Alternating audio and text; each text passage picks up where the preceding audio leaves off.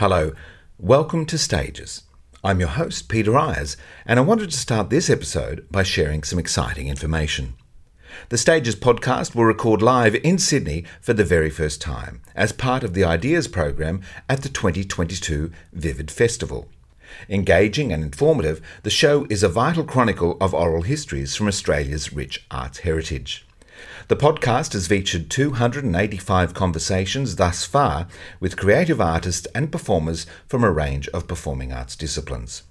This three-series event at Vivid will celebrate the contribution of three key elements vital to the art of telling stories. On Thursday, June 2nd, my guest will be producer Carmen Pavlovich. Thursday, June 9th, we welcome costume designers Jennifer Irwin and Julie Lynch. And the series is completed on Thursday, June 16th, when our guest is the artistic director of the Griffin Theatre Company, Declan Green. Tickets are free, and to register, just visit the Vivid website and search for Stages Live. There are going to be three fantastic conversations, and it'll be great to have you in the audience, watching Stages on stage. We look forward to your company. And now, here's today's episode. Hello, I'm Peter Ayres, and you're listening to Stages, the podcast that converses with creatives. Then the next block further down, there was the Royal. Then the Prince Edward was right opposite the Royal. Then the Savoy. And we used to get fined if you were late for the half hour and fined for misbehaving on stage. Just for God's sake, do it better.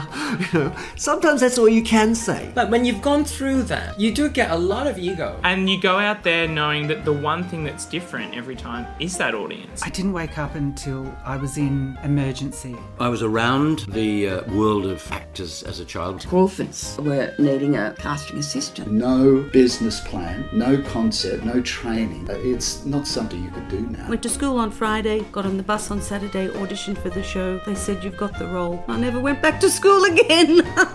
Thank you. I've enjoyed being here, talking about my favourite subject. Ego in check, me. Yeah, it's a date. It's a date. Casey Donovan is one of Australia's most versatile entertainers. After a meteoric rise to fame at the age of 16, Casey became the youngest ever winner of Australian Idol in 2004. Over the last 17 years, she has made her mark not only as a musician, but also in the areas of stage, screen, presenting and writing. After taking a break from music in 2009, under the direction of Rhoda Roberts, Casey made her theatrical debut in Miracle in Brisbane for Brisbane Festival. This was to be the first of many acclaimed theatrical performances thus far in Casey's career, including The Sapphires, As You Like It, Opera Yarrabah, The Flower Children, Rent, We Will Rock You as Killer Queen, and Chicago as Matron Mama Morton. Casey's stage credits have earned her respect from the industry and admiration and awe from audiences around the country. Casey Donovan is currently playing the role of Judy Burnley in Dolly Parton's stage musical 9 to 5. We're delighted to welcome Casey to the Stages podcast. Her enthusiasm for what she does is palpable, evidenced here in this joyous conversation. Casey Donovan, welcome to Stages. Thank you for being with us. It's lovely to meet you. Yes, likewise. You are currently on stage at the Capitol Theatre in Sydney with the musical 9 to 5. It's a stunning production with an outstanding cast, and I think you're magnificent in the character of Judy Burnley. Yes, I am certainly playing Judy Burnley, and she's an amazing character to play. The role, of course, played by Jane Fonda in the film from the 80s, I think, 9 to 5. But is your day 9 to 5? What's it like being in a big commercial musical? How does your day pan out? Your days, half of the day you spend in bed if you're not doing a double show day, just to get that rest in, because rest and recovery is the most important thing. But also getting out there, going for walks, being active, catching up for coffees with people, and just, trying to do normal life, but not too much because it is quite a big show. You've got to have something in the tank for the evening. You certainly do. Did you know the film before you were cast in the role? Because you're a woman of a certain age, a young woman, and the film is no doubt considerably older. It sure is. And no, I hadn't. I ended up watching the film a few weeks prior to going to rehearsal because I thought, well, I better switch my brain on into 9 to 5 and what it's about and how it's going to work on stage, reading the script. So I sat down with my partner and her mum and her partner, and we all kind of just sat down and had a 9 to 5 evening. And yeah, it was great watching Jane play Judy and, you know, get a little bit of inspiration from her character and how she kind of worked Judy. The one thing I loved about watching that was just the vulnerabilities that Judy has in the show compared to on stage. I feel like the musical is much more fanned out and, you know, there's a lot more storyline because when you watch the movie, Jane's kind of there, you know that her husband's left and got the secretary and all of this stuff. But with the musical, you find out a little bit more of the backstory and you get to meet Dick and do all these things. So it really does play for Judy's arc at the end when she gets to sing Get Out, Stay Out. So, it was a great movie to watch and get some tips from Jane Fonda. That's the great thing about the musical theatre platform. It allows new life to be breathed into much-loved classics, whether they be film or books. One of the stars of 9 to 5, I think, is Dolly Parton's score. She certainly knows how to write a tune and certainly can write for character.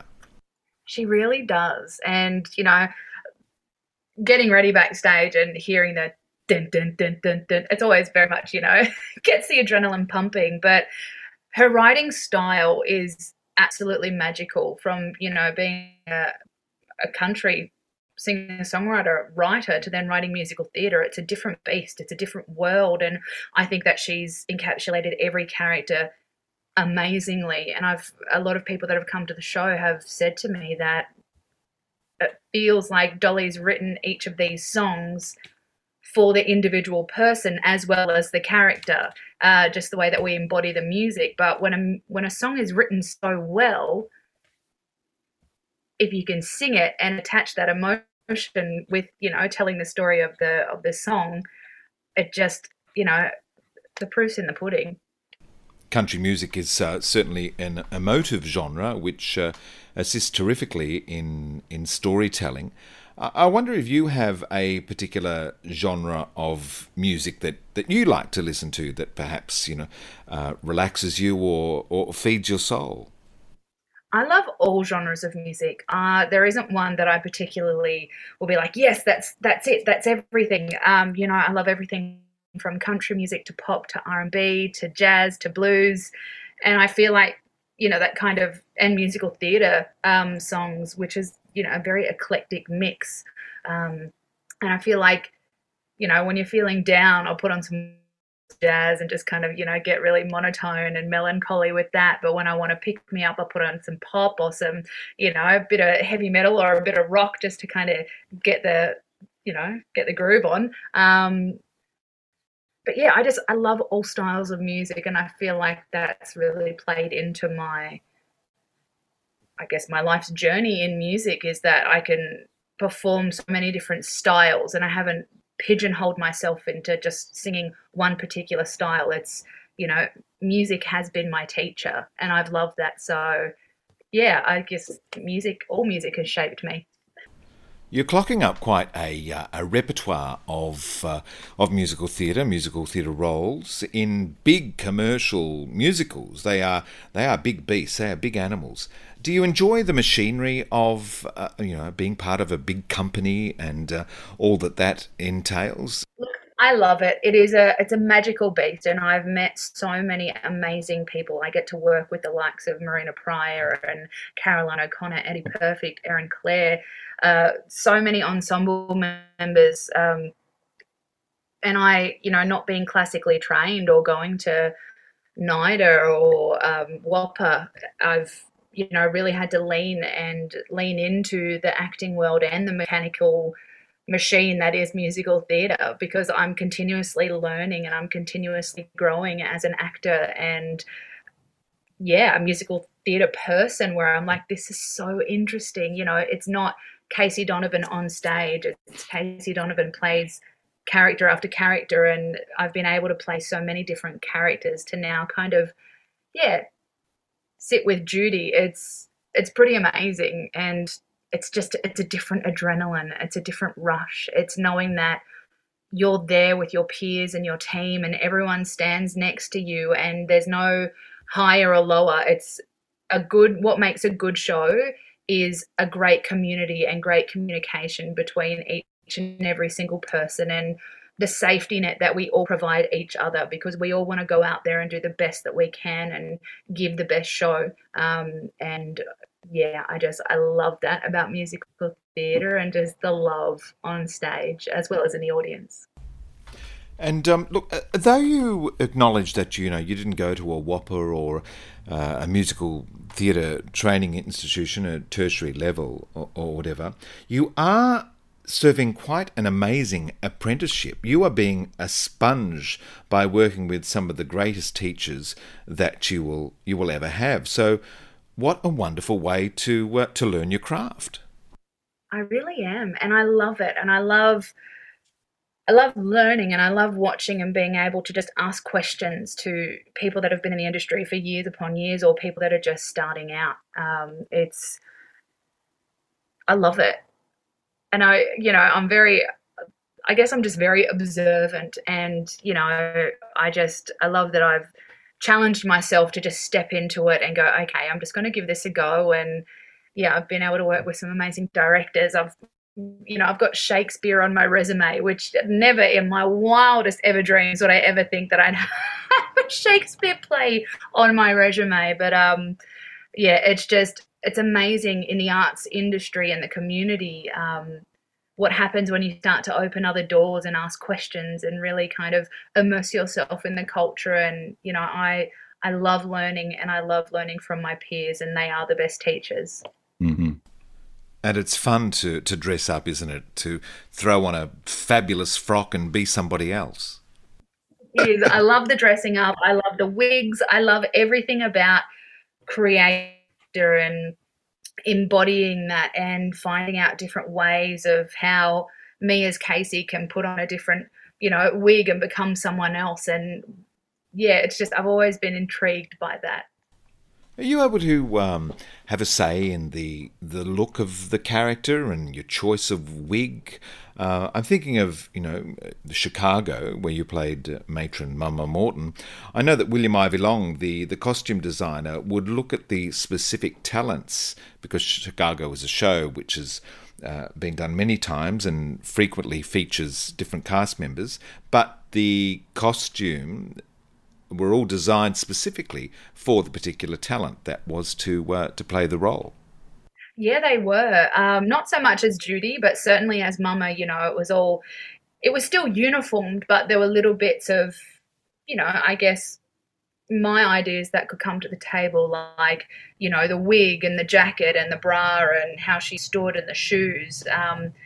Some shows you do like, 9 to 5, where it's all the same as, the big mega musicals, because that's just how the shows travel. They just, you don't get to change too much of it. But, certainly embodying and building your character through costume is a really important and powerful thing. I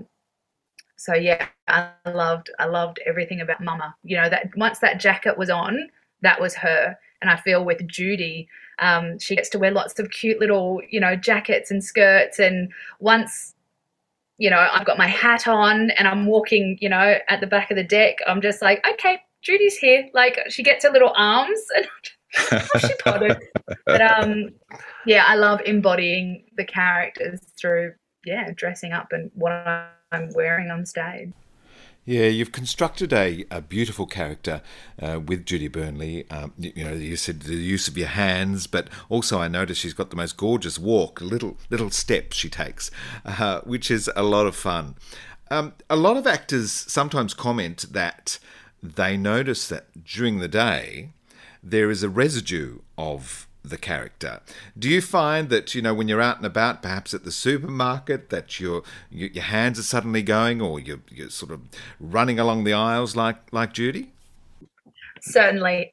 Judy is, oh God, she's such an interesting character, the vulnerabilities and the little she does a lot with her fingers, because she's always, don't want to say that. Oh, yes, we're doing that. But I've certainly noticed, certainly doing the shopping is, just the pottering and the quick walking and oh no, I've forgotten that, and the bag on the arm, and just, she's, yeah.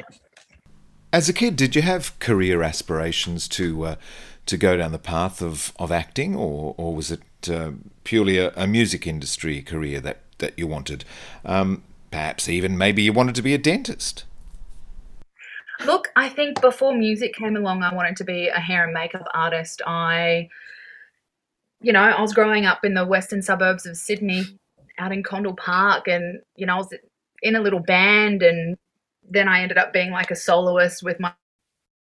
Then music kind of started overtaking the hair and makeup side of, what I wanted to do. And then I went to a music school, and music then became the forefront of, what I wanted to do. How I was going to get to do what I wanted to in, that 16-year-old brain, who knew? But I always knew that I'd have hair and makeup to fall back on if I ever wanted to do that. But no sooner did that thought happen that I was, auditioning for Australian Idol and being, a household name around Australia at the age of 16. So I guess music kind of was then the forefront of my life, and acting kind of, I did drama, but that was always the blood subject at school. It was a subject that people just went to sit and do absolutely nothing, which was a bit of a crappy experience, because can't we just play like space jump or do something that's fun? But musical theatre and acting wasn't really on my radar as a 16-year-old. It wasn't until a bit later that my manager at the time kind of said, "Hey, do you want to be in a musical?" And I was like, "Sure, what do I do?" What's a monologue? Looking at your career trajectory, it's quite fascinating, because it's not a pathway that you could really sit down and plan. It seems that a lot of things have come your way by happy accident, and you've just jumped on every opportunity and taken the ride. It's been wonderful to watch, but it's appears to be nothing that you could ever have planned. Yeah, it's been amazing, and to be able to do so many different things has really taught me a lot.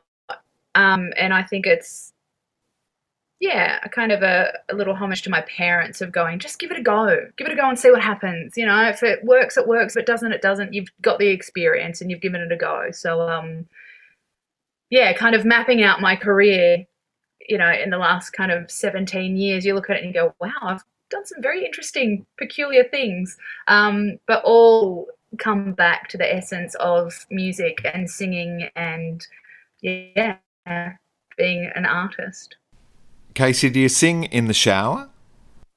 I always sing in the shower. The acoustics are good. I've stopped running my lines. Oh, they are absolutely beautiful. But it's amazing once you get out of the shower. It's like, oh, okay, the acoustics have gone. But I love a good song in the shower. You have the most joyous, explosive laugh. It makes everyone feel good whenever it erupts. But I wonder, what do you find funny? What makes you laugh? Oh, look, I find lots of things funny. I try not to take life too seriously, but being a Taurian, sometimes life is quite serious when it doesn't really need to be. But look, I love laughing. I love a good dad joke. I laugh at pretty much everything, which is, which is great. But gosh, what does? Yeah, comedy makes me laugh. My cats make me laugh. Yes, it's a good way to be. It's nice to meet another Taurian. I'm a Taurian. What are the traits that you see manifest within yourself, being a Taurian? Because there's quite a few that we all can recognise. I think I'm pretty stubborn at times. What about you? Can you be stubborn? I can be. my decision making is the slowest thing about me. I will analyze and go over things and pros and cons. I think making decisions for me is one of my biggest Taurian traits. Although when it comes to shopping, I'll be impulsive as it comes. I just, I'll have that. Yeah, I'll get that. Yeah, we need that. But for big decisions in life, I take my time with that. I can be stubborn, but I'd rather not be. I think we can be hedonists too. We like the good things in life, the great flavours, the great sounds. We like to indulge. We like to have a good time. Yeah, and funnily enough, like Taurians, one of our chakras is the throat. I find always interesting is that kind of getting to do what I love doing is absolutely amazing. Yep, if you're going to get sick, it's going to hit you in the throat, whether that be a sore throat, a cold, tonsillitis. That's where you'll get sick. Yeah, sure bloody will. Music is your profession, and I can imagine it will be quite noisy at times. There's a constant oral intake. Do you enjoy periods of silence? Yes, I enjoy silence. Usually after a show, I will drive home in silence. I'll just listen to my ears ringing and just, whether I'm warming down or just humming just to kind of get my voice into where I need it to be. I do enjoy silence. I don't like too many loud noises apart from music, but when I'm having quiet time, it's pretty quiet. What were the artistic influences like in your childhood? Did you go off to the theatre or the movies? Did you collect CDs? Did you read a series of books? What did you do for your entertainment as a kid? It wasn't too musical, if I'm being honest. My teachers were the radio. It was, listening to the top 40 on Sunday nights and singing in my room. It was, kind of passing when I'd get to, see my biological father. He always had country music on, and the Donovans were very, very musical, which sadly I missed out on most of that growing up as a child. But I went to the Tamworth Country Music Festival with my biological father when I was younger and busked on the street and got enough money to buy a bottle of Sprite. That was my memory of music as a child. And on my mum's side, her uncle did some musical theatre, and she not long ago actually scanned all of his plays into the scanner and sent them off to me, and I was like, wow. So musical theatre's on both sides of my on one side of my family, which is pretty amazing. But that was pretty much it. I remember the first musical I ever went to was Chicago, and it's such a surreal kind of I don't know, paradox maybe. Was that the cast that Caroline was in? Caroline O'Connor? It was. So that was back in... It would have been about 1996, 97, I think. Yeah, it possibly would have been. And I remember going there, and I don't have many memories of a child when I was a child. So I get vivid flashbacks and I'm like, was that reality or did I just daydream that? Because I've got a big habit of doing that as well. But I remember kind of watching them in the squares, and it was very kind of, there were lots of things happening, and I just went, oh, wow. God, wouldn't it be amazing to do that one day? And I don't know whether it was in that moment in time where I put something into the universe, because I went home and had the Chicago CD and I knew all of Roxy Hart's parts, which is quite hilarious. But yeah, fast forward to now, I've worked with Caroline in Funny Girl.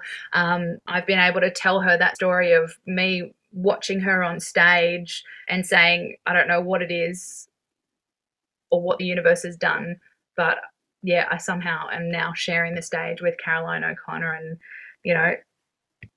yeah, it's just surreal. But yeah, I guess that was my musical upbringing. And yeah, listening to the radio and then meeting friends who liked music and they were into grunge. So I was like, oh yeah, cool, I can listen to grunge music. And then doing Idol and having to come up with all of these genres. And I'm like, I don't know any of these genres. Like, you know, bless my parents, but they were bloody useless. So I had a good friend, Mikey, who I went to school with, who was like this music prodigy of a child. And I'd kind of go to his house and be like, all right, this week's theme is 60s. What are we going to do? And he'd be like, all right, let's do some Shaka Khan. I was like, Shaka Khan, let's do that. So, you know, went and did that. So I've had people kind of helping me shape my music tastes over the many, many years. So I guess that's maybe why I don't have a particular genre that I absolutely adore. I just adore all of them.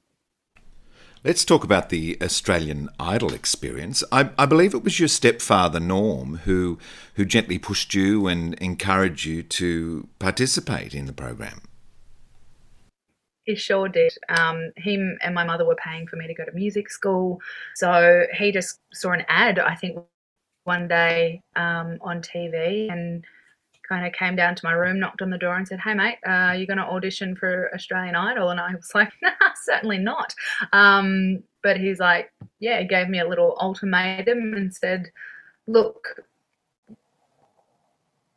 you're amazing. Like, your mother and I just want you to know that it's not just us that think there's something there. Like, you know, I was lacking in confidence. I was, you know, not doing too well on the emotional scale of life. And he kind of, yeah, his whole theory was that he wanted me to be more confident in myself and to know that it wasn't just my mother and him that believed that I had something there. And also he was like, if you don't audition, we'll just take you out of the music school that we're paying for and you can go back to, I don't know, public school or go get a job or go to TAFE.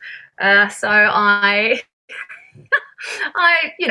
humoured him and auditioned, and, you know, through that process of, you know, getting further and further,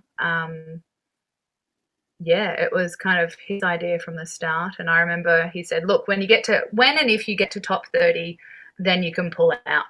And I got to top 30 and he said, all right, Queso, what do you want to do? I said, I think I'll keep going. And he's like, I knew you would. You were hooked then?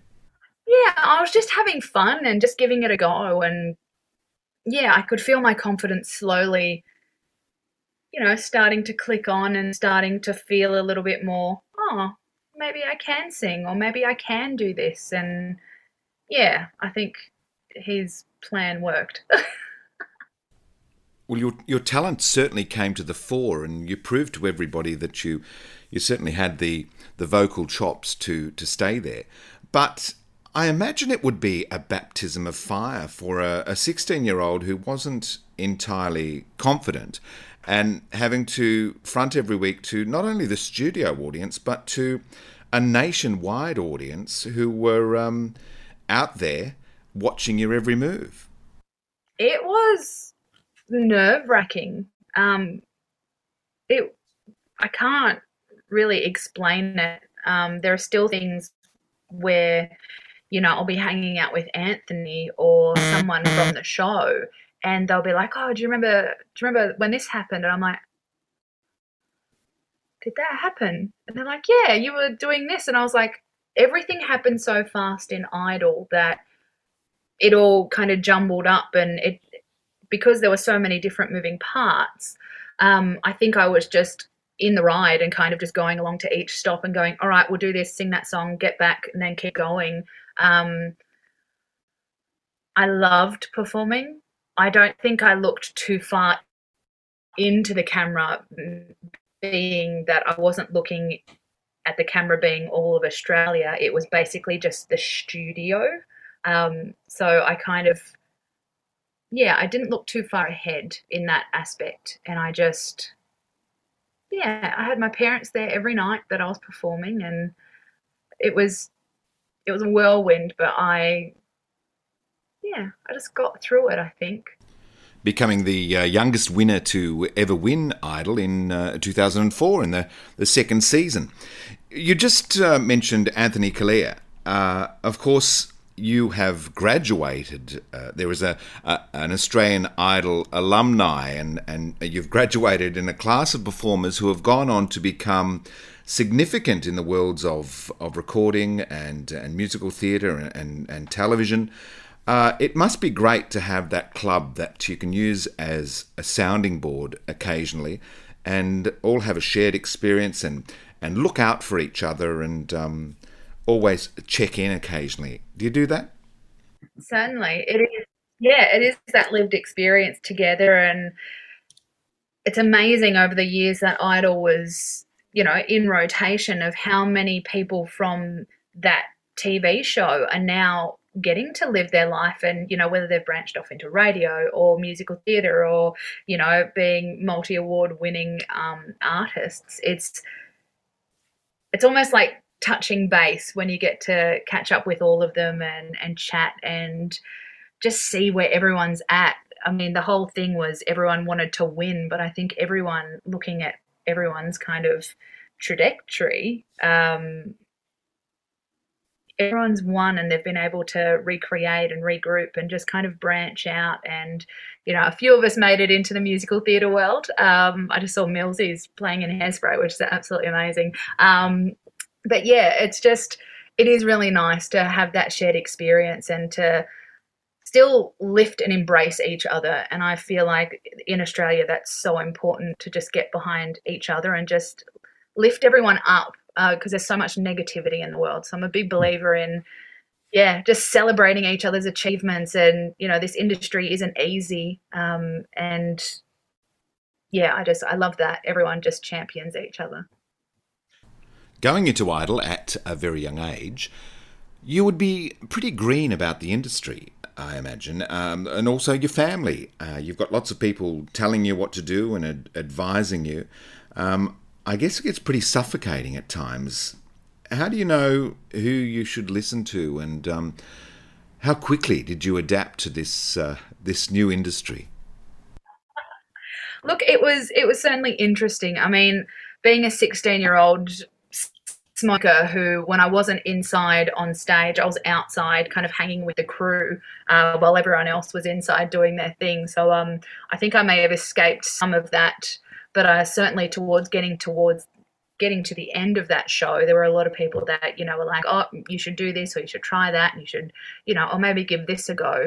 And, you take everything with a grain of salt. I was also 16, so I didn't get to go out to the parties or didn't get to do too many things with everyone. It was, lots of little bits of information that either fell by the wayside or, I took it and put it in my pocket. And I can't remember, there was when I sung Misty Blue, there was someone from Top 30, and I cannot remember her name. I can see her beautiful face, and she came up to me and she said, if you ever get the chance if it ever comes up, listen to Misty Blue and see if you like that song. And I fell in love with it and got the chance to perform it in one of the shows. So there's little things like that that kind of you hold on to.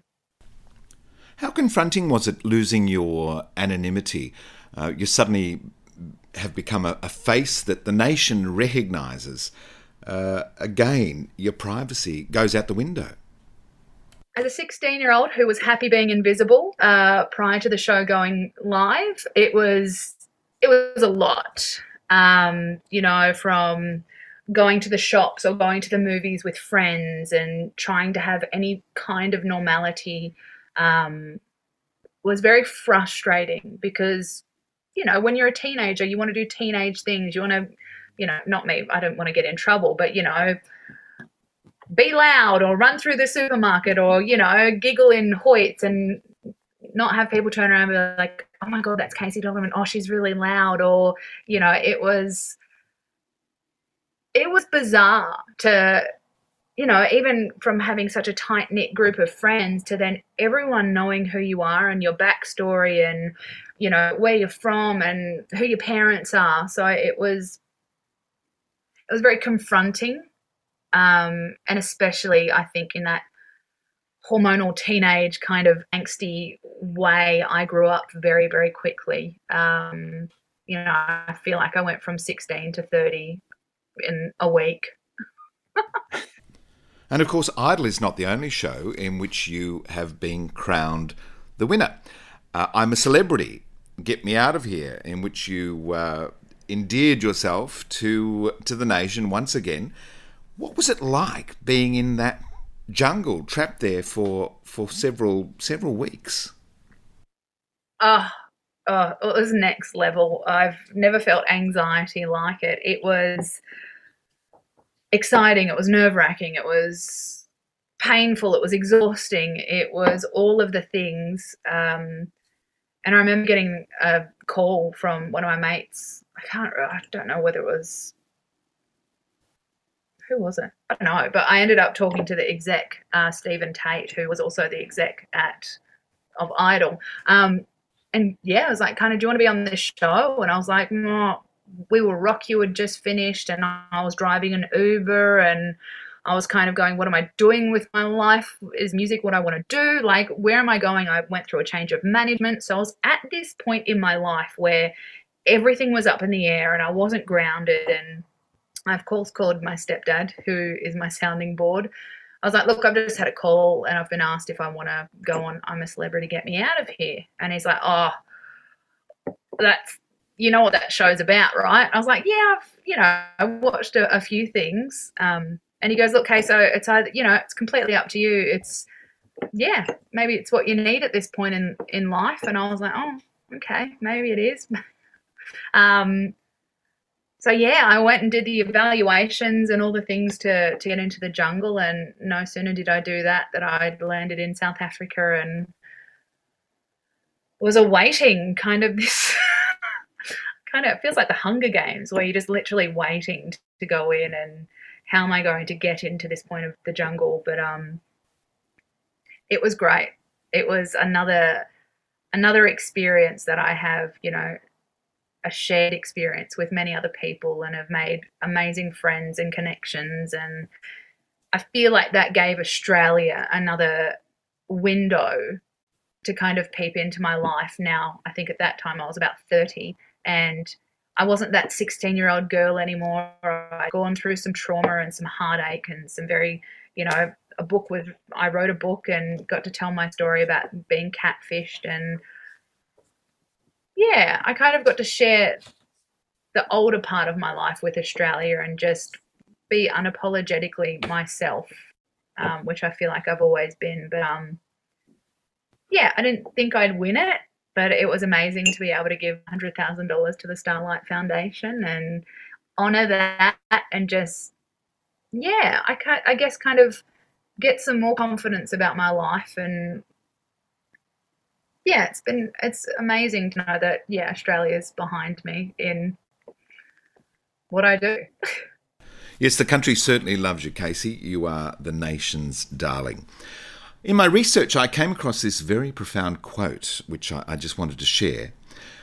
You said, there are lots of things that have happened in my life that have made me build resilience, which I'm grateful for, because I don't believe we can grow if we don't have hardship. Which causes me to rewind just a little bit. What were you doing driving an Uber? I was between gigs. We Will Rock You got cut short. So, having a contract where you think it's going to be this long and then it gets cut to that long and you're like, oh God, what do I do? So I was going through a change of management. I just kind of went, all right, well, I'll put music on the back burner for a minute and I'll go out and get a job. And I've always been taught, you've got to earn your money. So, I just went, I got a job driving Uber and, it was kind of life experience as well, where I got to, meet people and basically pick them up.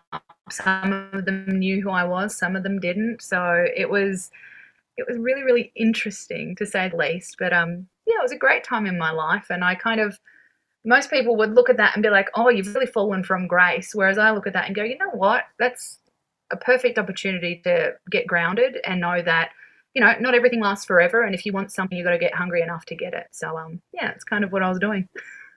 It provided you the perfect opportunity to complete some character study. I bet you've met some terrific folk and some wonderful characters while working there. It was really nice. Yeah, it was very grounding. You drove a bus also for a little while. I did, yes. I drove an elders bus out in Liverpool for the local Aboriginal Land Council out there called Gandangara. So I'd pick up elders and we'd go shopping, and I'd drop them off and pick them up. I'd take some people to dialysis, and I got to really throw myself into the community and kind of give back a little bit. And just their little faces would light up when they knew it was me driving that day, and they'd be so proud. And it was really beautiful. And once I kind of got in the swing of getting back into music and musicals, they'd, let me know when they were coming along. And it was just, really, really beautiful. So, entry to the musical theatre stage, can we identify and say that it's Rhoda Roberts who lured you to that platform? Miracle in Brisbane, wasn't it? It was a Miracle in Brisbane. Rhoda Roberts, who is an absolutely amazing human and who has been a massive cheerleader of my career. I met Rhoda before I was Casey Donovan. She is a lady I hold very high in my book. She has done amazing things for Indigenous people and also the arts within Australia. So I met her when I was 14, and then throughout Idol, and then after Idol, she kind of put it to me where she's like, do you want to be in an opera? I was like, an opera? That's interesting. She's like, yeah. So I was like, okay, what do I have to do? She's like, well, Deb Melman will be in it, a few people from the top end, and we've got, an Italian conductor, maestro coming over, and all these Italian opera people. I was like, oh, okay, cool. That was kind of my first step into theatre. Not so much an acting role, more of a singing role, but it was so interesting. I was like, this is peculiar, and I quite enjoy this. So I guess Miracle in Brisbane was my debut into the musical theatre world. The Mamas and the Papas, did you know any of their repertoire of music? Did you know who Mama Cass was before you took to the stage in The Flower Children? No, I didn't. I knew All the Leaves Were Brown, California Dreaming, but I didn't put it together, and that was another great musical which I wish more people had seen. It was such a great musical, and I never ever thought I'd play the role of Mama Cass, but it was enlightening, and I really feel like that kind of solidified me into what musical theatre was about. And it was just such a great musical. It was such an interesting story, learning about Mama Cass and, the hardship that she went through, and being able to kind of go, oh yeah, there's bits of my life that I can put into that, and kind of working my way through that. And the creatives around that were really amazing people. And the writer, Peter, was just so knowledgeable about the Mamas and the Papas, and especially Cass. And it was such a beautifully sad story that I got to play night after night. And the music was just magic. There was... Well, I won't say I don't know what they were on in that time, because I surely bloody do. But, just, that whole era of the 60s and early 70s, I feel like my music career has kind of been around that era for a very, very long time. And the Flower Children, I really wish that it would be revived and be able to come back, and Yes, fingers crossed, because you only played Melbourne, didn't you? A great piece of musical theatre or biography written by Peter Fitzpatrick. We only played Melbourne, and we did a return season. So we started out at, what's that little theatre in St Kilda? Something Works. Theatre Works. Theatre Works. Yeah, it was Theatre Works. Well done, Theatre Works, yeah. And then we did the comedy in 2011, which was, it was amazing. Then you're appearing in quite an iconic contemporary musical piece of theatre, Rent. That must have been exciting. Yeah. So everything's so different, and things that, because I don't have a musical theatre background, all these musical theatre kids come up to me and they're like, oh, you'd be amazing playing this role. You'd be amazing playing this role. And then, because we are going through a change in musical theatre, we're becoming more diverse where, characters aren't just, black and white. They are all of the colours of the rainbow and all of the genders. And I feel like musical theatre is going through this massive change at the minute where it's allowing different people with different backgrounds to be able to go, why can't I audition for that role?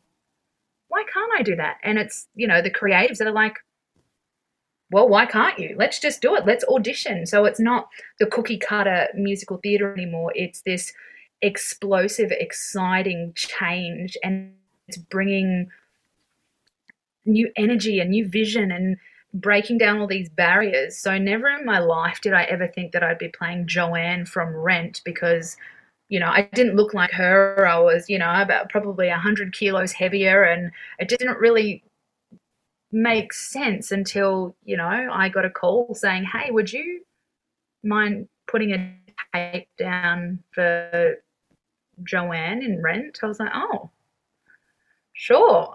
Okay. Yeah, I can. Yeah, cool. I'll do it. Putting it down, thinking, not going to get it. Like, it's just one of those things where you're like, cool, I'll give it a go, get the creatives' thoughts back. And then I got to be a part of something very, very magical. That production of Rent at the Hayes was another point in my life which kind of changed it, and I got to meet amazing people that are still very much a part of my life today, and work with amazing creatives and give an independent theatre like the Hayes, which they don't need, they've got so much accolade and respect, and it's just such a beautiful theatre to be a part of, and to kind of help build that with them by going, cool, yeah, we'll just do this. It was, pretty amazing. But Rent was such, it was a beautiful moment in my life, and one that I hold on to. Well, let me throw my 2 bobs worth in. Do you know the musical Gypsy? I think you'd be a wonderful Mama Rose. Gypsy, I have heard of Gypsy, yes. Well, you better get onto it. And, of course, you know Dreamgirls. Oh, yeah, I know Dreamgirls, yeah. What about giving us your Effie one day? I would love to play Effie. She's certainly on my list, and also Ursula from The Little Mermaid. Oh, yes, indeed. The villains are the best characters, aren't they? They really are. So the contrast of playing Judy Burnley, being this sweet, innocent, vulnerable, little, beautiful woman who, wouldn't hurt a fly, is such a beautiful contrast to the characters I've portrayed before. It's a nice kind of balancing act.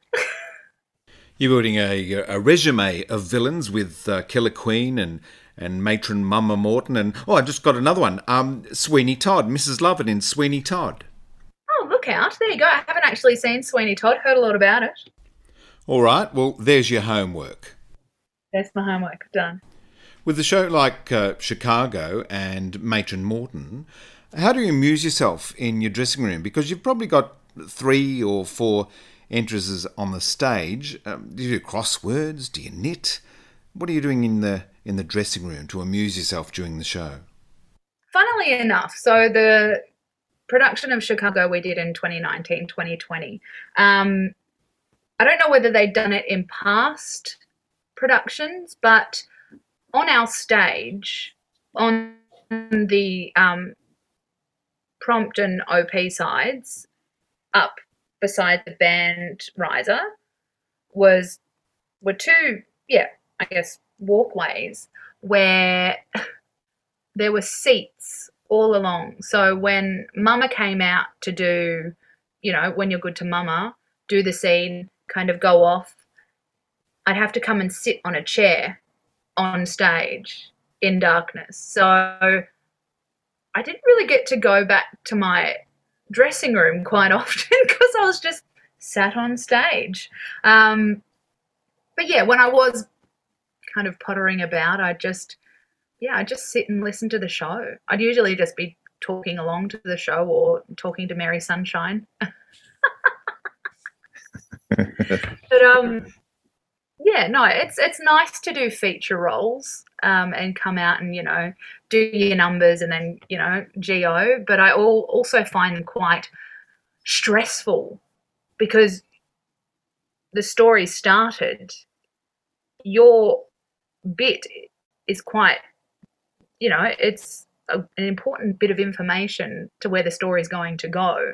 So for me, I would stand side of stage, and lots of people that have worked with me, and Rob Mills will, you know, agree with everything. I pace and I run my lines, and I, you know, I very much have a side OCD.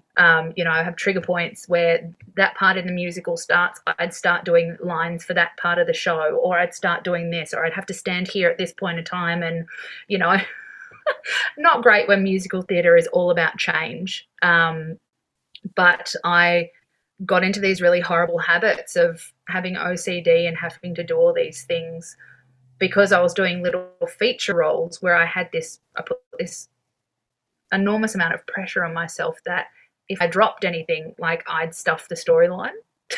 So you know, I went into this kind of everything has to do this, but yeah, I did. I loved playing Mama each night, and just that suit was just everything. So, Casey, are you superstitious in the theatre? I'm sure you have your routine and the goals that you set yourself for a performance that particular evening. But do you feel obliged to honour the superstitions which exist around theatre? Yes. I mean, each night on Chicago, I had to whistle in the entr'acte, which was kind of bizarre. So I was breaking that barrier. You know, and I feel like Chicago was all about breaking theatre etiquettes. You know, there's black umbrellas that go up, there's whistling, there's all of the things that happen in Chicago which shouldn't, you know, you kind of just don't do in theatre. Murder, there you go. But look, I do, in this show, I'm trying to eliminate all of those things and just enjoy myself and not waste time doing those things, because, you know, I've done a lot of work on myself and my anxieties, and, you know, anxiety is only something when, you know, when you've done it, ticked everything off the list, your brain needs something to do, so it's going to make you worry. So I've learnt to kind of sit with that. There are a few little things that I still do, but yeah, not to the extent that I have done in the past. But yeah, there's a few little knock on wood things that happen backstage in case something happens. But yeah, no, look, apart from that, I respect theatre etiquette, and you know, a lot of people have different quirks, and you've just got to be respectful, which is what I've learned in the theatre. If someone's, you know, standing by themselves, usually just let them stand by themselves until they approach you. And that's one thing I learned very, very early is, you know, people are talkers, people are listeners, people are just people that just want to stand and, you know, get into their character and what they need to do, because there are lots of things that change in theatre. You're also sensational in an Australian musical called The Sapphires, which was a beautiful show. Did you have an opportunity to put your hand up for the film, and did it sting when the film didn't go your way? No, it didn't. Look, I auditioned, and as with all auditions, I leave them in the room. You know, there's obviously reasons that I can't control why I don't get parts. Sometimes it's a little disappointing, but you're like, you know what? As long as I was on the thought process of getting there, that's enough. You're on the radar. But, you know, with our job comes a lot of rejection. And you just learn to kind of go, oh, cool, it ebbs and flows, and it always will.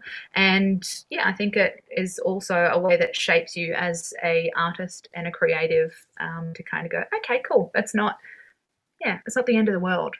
But I loved the Sapphires. That was kind of my first taste of musical theatre, with, you know, creating a character, dialogue, music, dancing, and, you know, playing a really important role in getting history up and out there, and getting to do that in all of the style, because it was very glitzy and glamoury. 9 to 5, the musical you're doing presently. Do you have a favourite moment in the show? Oh, I've got so many moments. It's just a great show. And I think after the last 2.5 years of there being so much, I guess, I don't know, everything up in the air. Are we doing this? Are we not doing this? Are we coming? Are we going? Where are we? I think this musical has joy. It has great music. It has